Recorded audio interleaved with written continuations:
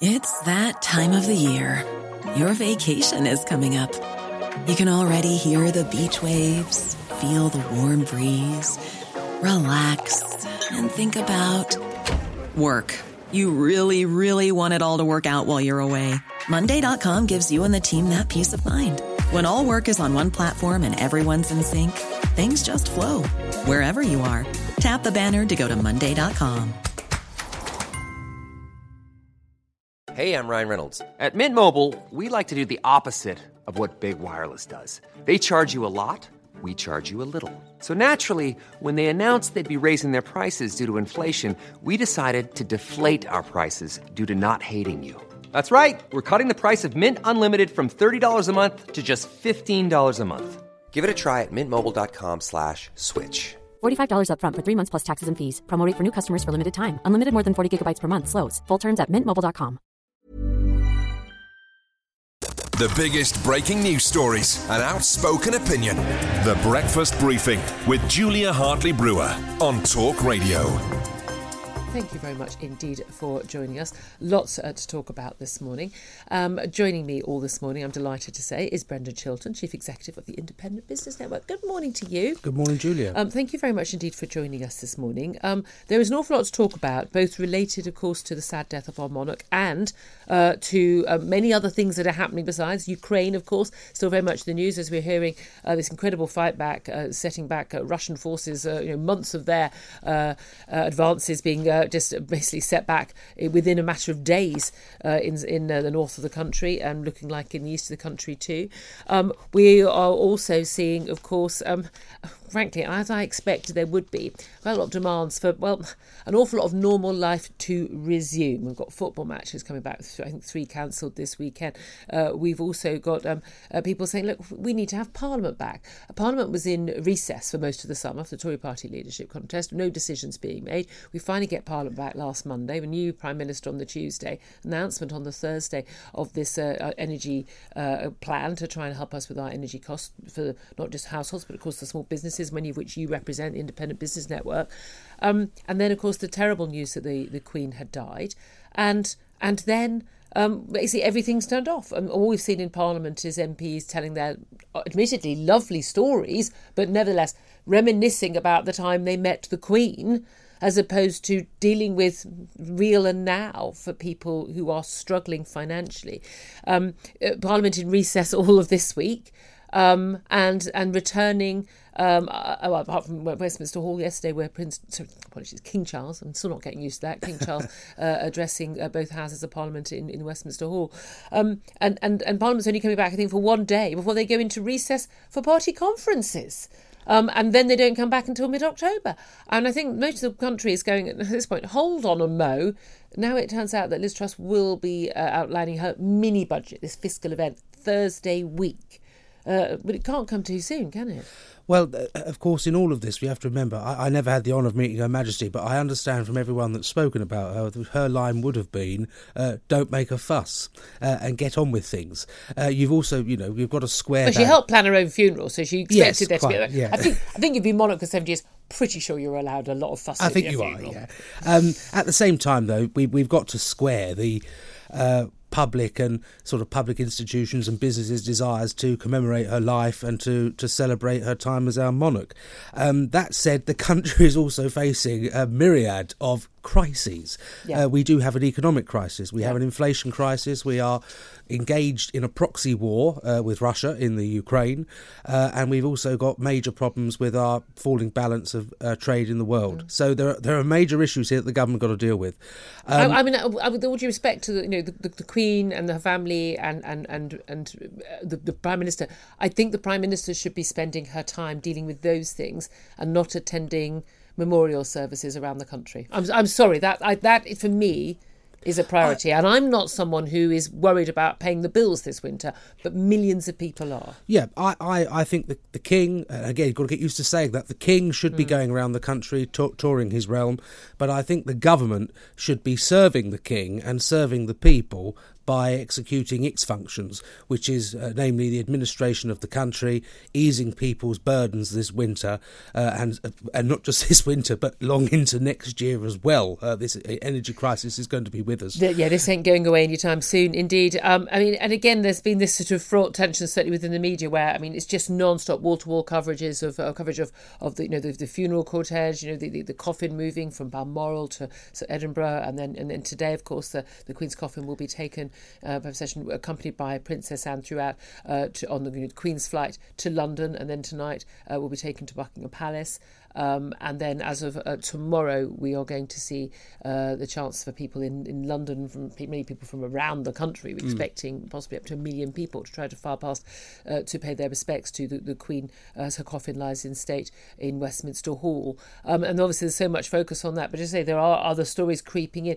Can we talk also about these demonstrations, these protests, various different demonstrations? I think a lot of people might feel differently about different ones of them. We did have an anti-monarchy campaigner holding up a sign we talked about on the show yesterday, saying abolish the monarchy and an F-word, colonialism. Now, I don't think there's any need for the F-word on a sign, certainly when people are mourning. That said, I see people walking around with worse, that word and many others on T-shirts. No one seems to be arrested for that, and they were arrested. We're often told for their own good, breach the peace. Well, holding up a sign ain't breach of the peace. There is no law that says you can't stand quietly holding up a sign, even at someone's funeral. Now, you might think it's tasteless, you might not like it. Another case, we had a man who shouted out at Edinburgh when the royal family the children were joining the procession behind the Queen's coffin. Lots of mourners gathered. I mean, huge numbers on the streets of Edinburgh. And we had a protester who was shouting out some, should we say, things I probably can't repeat on the radio, some choice words about Prince Andrew, some of which people would say were, statements that many people would agree with. We could argue time or place. He was manhandled back to the ground. He was then arrested and taken away by the police. But I mean, what I don't understand is that the people who physically assaulted this man were not. And then we had a woman outside Parliament who simply held up a piece of paper saying, "Not my king," nowhere near the Queen's coffin. Thousands, hundreds of miles away, and was moved along, not arrested, moved along. But we're going to be talking to a barrister later on who went out to make a protest to see where freedom of speech lay, holding a blank piece of paper. We saw that in Russia, didn't we? Protests against Ukraine, holding a blank piece of paper, and the police threatened to arrest him. He's got it all on video because he might write the words "Not my king" on it, and that point that could cause offence to someone.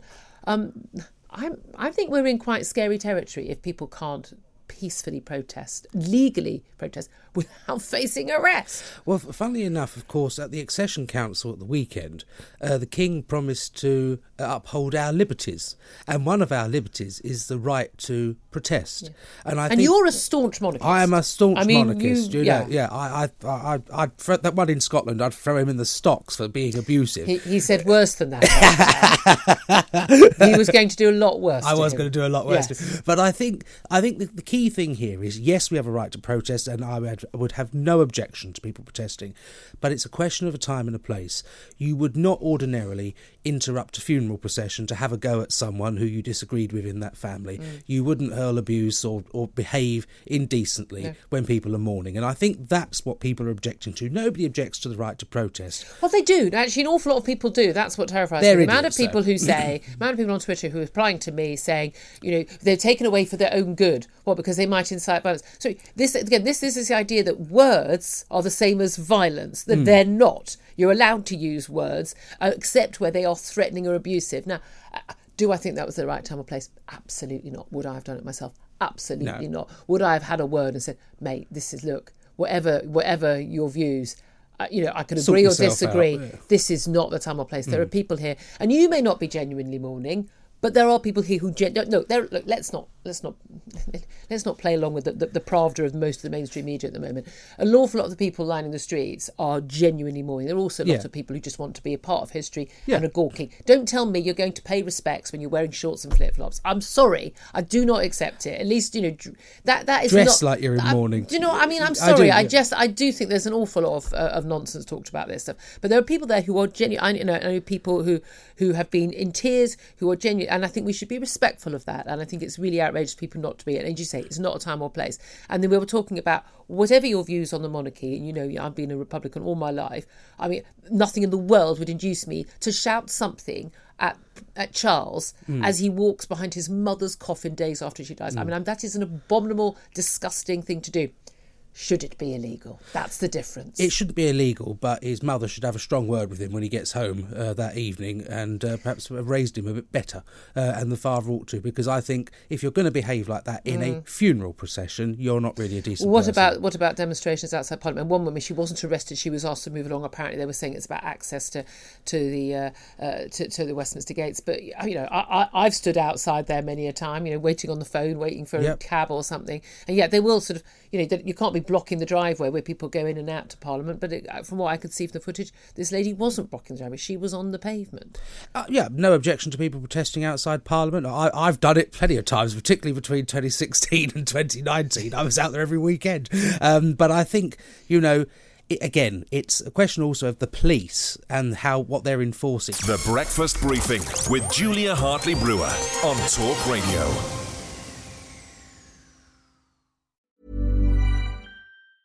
Hi, I'm Daniel, founder of Pretty Litter. Did you know cats tend to hide symptoms of sickness and pain? I learned this the hard way after losing my cat, Gingy. So I created Pretty Litter, a health monitoring litter that helps detect early signs of illness by changing colors, saving you money and potentially your cat's life. Pretty Litter is veterinarian developed, and it's the easiest way to keep tabs on your fur baby's health right at home. Go to prettylitter.com and use code ACAST for 20% off your first order and a free cat toy. Terms and conditions apply. See site for details. Hey, it's Paige DeSorbo from Giggly Squad. High quality fashion without the price tag. Say hello to Quince.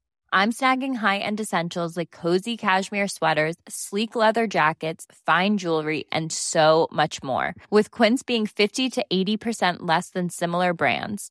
And they partner with factories that prioritize safe, ethical, and responsible manufacturing. I love that. Luxury quality within reach. Go to quince.com/style to get free shipping and 365-day returns on your next order. Quince.com/style.